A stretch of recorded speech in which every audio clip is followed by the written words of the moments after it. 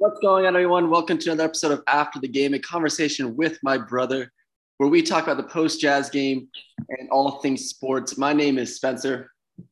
My my name is Sam. I'm Spencer's brother, and today we're going to be talking a little bit about the Utah Jazz versus Miami Heat, where the final score was 111 to 105, with Miami winning the game. Yeah, so the score looks close at the end, but it wasn't really a close game. The Jazz had a huge mountain to climb, and they started that climb a little too late, I thought. I think they were down by 30 or at least 28 at one point. What did you think of the game, though, Sam? What are your big takeaways?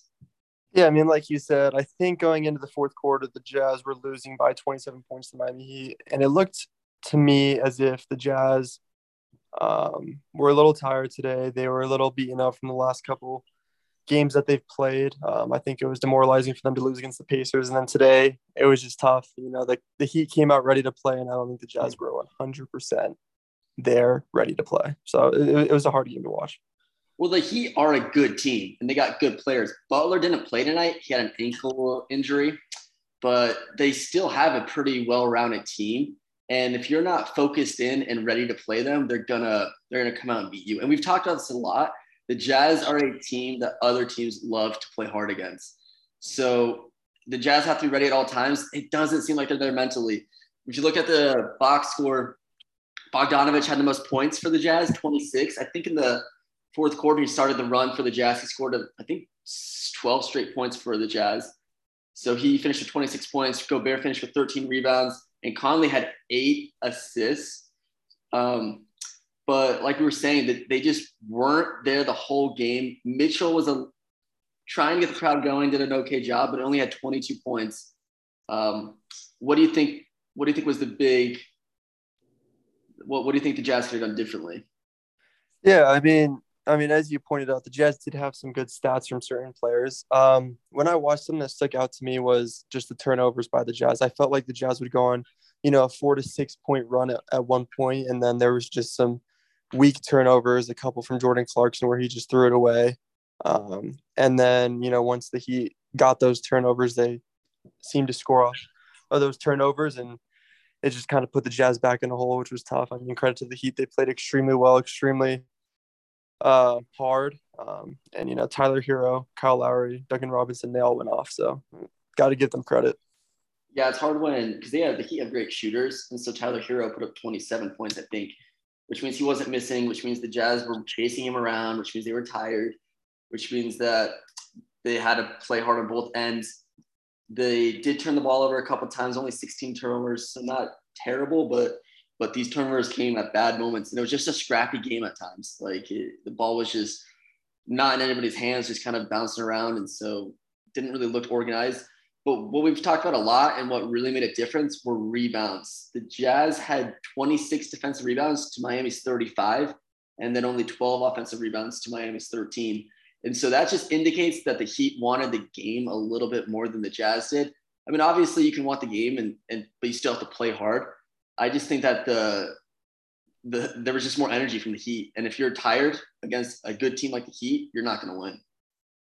Yeah, exactly. I mean, I think that one thing that the Jazz kind of need to, have a part of their team and work on a little bit more is just, being scrappy, hustling a little bit more to every rebound. They're a very solid team. I mean, the Jazz are up there with the best teams of the league. But like you just mentioned, I think that, they lost because of their lack of hustle at some points, getting those rebounds. Bam Adebayo, he's a hustle player. He got those rebounds. PJ Tucker, one of the best hustle players in the NBA. I mean, it's kind of tough to beat those players when you don't, when you're not hustling yourself, for the Jazz. And Gobert had 13 rebounds, good number, but you need more effort out of Royce O'Neal. He can't just have 2 rebounds. He has to have a couple more than that to really to match up well against the Heat. Yeah, we got smoked too on the defensive end. Like you were saying, there's a well-rounded Heat team attacking, but it just seems like a lot of teams know how to play the Jazz now. They had a great year last year, and a lot of coaches and a lot of players have now studied what the Jazz did last season, and they realize kind of our movement on the offense and then are slow to get back on defense. We're not really sound defensively as we were last season. And having having the lineup that we have and the rotation that we have, we don't really have a true power forward. So we have a small team in, which is okay, and it worked really well last year. But a lot of teams are now switching on offense because they switching on picks defensively because they can, because we're a small team and we're trying to switch on every play, on every screen, which we can't really because we got some slow players and we're not big anymore. So it kind of gives us some mixed up matchups that happen when we have four main guards with one center. But our center position is really good. Whiteside didn't play great, but I mean he's been playing well for us this season. He only had about 12 minutes. Yeah, exactly. I mean, like you mentioned, like the Jazz definitely are known for going a little small outside of Gobert. And the reason behind that is because Quinn's a huge three-point shooting coach, excuse me. And the Jazz played extremely well last year with the three-point shooting. This year, their numbers are way down. They did hit 17 threes this game, which is a great number. But an interesting story that's been going around the league is some of the best three-point shooters like Damian Lillard, Donovan Mitchell, other three-point shooters are struggling this year. And some people are pointing out that the fact that it's a new ball. There was a new ball, I think, in the year 2005 for just one season that NBA players didn't like, which is why they went back to the old Spalding ball. And this year, their first year with Wilson, and who knows? Maybe that is the reason, but that why three-point shooting numbers are down this year. But I mean, that happens for every team. So I think the Jazz, they need to figure out what they're going to do if they're going to continue to go small ball. And if they continue to go small ball, they need to find a way to knock down those threes as they were last year, or just, continue to hustle in the paint and get points in the paint. That's a good point, because the Jazz game is three-pointers, and if they're shooting 32% like they did tonight from the three, they're not going to win many games. It just seems like they're sluggish, and teams have figured out that if they just mentally out-rebound, out-hustle the Jazz don't really like to be in the game. But it was fun watching the end. I don't know why it took the Jazz until the last 5 minutes to really start to come after the Heat. Maybe the Heat also thought that since they had like a 25-point lead, the game was over, which, I mean, it was. There was no way the Jazz were almost going to come back to that, even though they made a great run at the end. It's just frustrating to see the Jazz only get energy when it's too late. But a good silver lining, at least Clarkson is back to a better performance. Clarkson had 25 points, and he scored 4 3-pointers and had some good plays, but he did have a couple turnovers. But I like this performance by Clarkson. He seemed a little bit more confident. Yeah, exactly. I agree there. It was good to see Clarkson find the bottom of the net a couple times this game. 8 for 17, 4 for 13 from 3, 5 for 5 from free throw line. As you mentioned, the turnovers that he had were a little costly. So yeah, Clarkson played well, and then Bogdanovich obviously played very well with 26 points, 8 for 19, 6 for 13 for 3. Solid game from him as well. It's just need a little bit more from Joe Ingles and Conley during this game. But like you said, it was good end of the game, good run. Hopefully it gives motivation and a spark for the next game that they play in 2 days against the Sixers. Yeah, so we moved to the Sixers. Is it in? I think it's home. In Utah. Salt Lake City, yep. Because we have a couple of games home now. Yep. Almost a big stretch of home games. So that'll be Tuesday, actually. Yeah, you're right. The Sixers are doing really well. We had the same record as of right now. They're 8-5 as well as the Jazz are 8-5.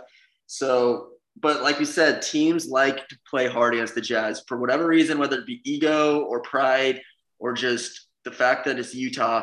Teams come to Salt Lake and welcome Utah to their court with some sort of passion to beat us. So the Jazz need to be ready. And Embiid's going to give Gobert a good game, and he's going to prove – people just want to prove Gobert isn't as deserving as he's been awarded. So I feel like Embiid's going to come after him. Just to wrap things up, Steph Curry is now has the most three-pointers of all time. He just passed Ray Allen on the list. Oh, really? Yeah, so that was 2 games ago. You're right, yeah. And so he passes I don't have the exact number right here, but he now is the most three-point shooter, most three-points made by any NBA player. No surprise after what he's doing this season. He's going off, scoring 40-point games, and just having it a crazy season already, and keeping Golden State at number one. And they are for a reason, because Steph Curry is the greatest shooter of all time. He has the most games with 9 3-point field goals made with 36. So he has scored 9 3-pointers in 36 games. And then the second most 3-pointers for 9 3-pointers in a game is James Harden with only 9. So he's outdone them by what, 4 or times 4. So he's the greatest shooter of all time. And so we have to give him credit and give him a little shout out for being the best 3-point shooter, making the most 3-pointers, and having the most 9 3-pointer made games. Yeah, exactly. Definitely just a good game, or just a good season so far for Steph Curry. He's playing extremely well, leading his team to the best record in the Western Conference. They definitely are an intimidating team. I'm just excited for Utah Jazz to play them. I'm excited to see what they can do with guarding Steph Curry. I've heard that Klay Thompson also planning on coming back, hopefully in December, late December, so about a month away, which should be exciting for the NBA as well. So, yeah, pretty impressive stat by Steph Curry, though. Yeah, definitely. And then Bogdanovich scored his 8,000th point of his career, I think tonight as well. And then Clarkson, just another stat, is now the Jazz number 10 all-time bench scorer points with just over 2,000. So Definitely have some good players, and just need to start putting it together, putting them on the hoop. Do you think Gobert, we didn't really talk about this yet, but do you think players are getting to him? He's got another technical foul tonight, and obviously people have probably seen the little scuffle he had the other night as well. Do you think Gobert's kind of losing his cool too much, and not really? Well, yeah, I think that there definitely are players out there that are coming in to play Rudy Gobert that are excited to play him, try to shut him down. I mean, he made the comment after the Miles Turner fight, the little scruffle that he had. He made the comment that, he was calling out Miles Turner saying, you're not that type of guy. You're not that type of person to, fight like that. And I think, that was an interesting comment for him to make. So I think that there are other centers out there, other players out there that are willing to come in and be like, okay, Rudy Gobert's talking tough. Let me give him my best game. Let me show him that he's not the best defensive center in the league, even though he is. He's won it 3 times in a row, or 3 times total, excuse me. Or is it 4? 3. 3. Yep, 3. 2 in a row. No, 1 in a row, sorry. Anyway, he's a great defender, and I think it's deserved. He doesn't fit the classic center mold of just being a huge unit. He's a tall, lengthy guy and pretty smart, which is why he's awarded so heavily. But I think players are realizing, hey, Gobert is on edge and doesn't feel like he's getting the credit from the players, and because he gets credit from the league gives him these awards because he deserves them, and then the players talk behind his back. And so he's just kind of frustrated with that, and players know that. And so you could see tonight, very early in the game, he was getting pushed around a little bit too much, or just getting talked to a little bit down to. And it's because players know we can get to Gobert, and the Jazz usually follow how Gobert performs. Yeah, exactly. You need him to play well in order to win. And, like you said, teams are just getting to him, playing him harder, frustrating him a little bit. So I would expect more of that. Well, hopefully he plays well against Embiid next Tuesday. Should be a good game. Jazz have now lost 2 in a row, so we need this one to kind of get our confidence back and stay at the top of the league. Do you have anything else, Sam? No, nothing else. I think we covered everything. But, yeah, thanks for having me on the show, Spencer. Cool. Thanks for stepping in. Have a good night, man. Yeah, you too. Thank you. Bye.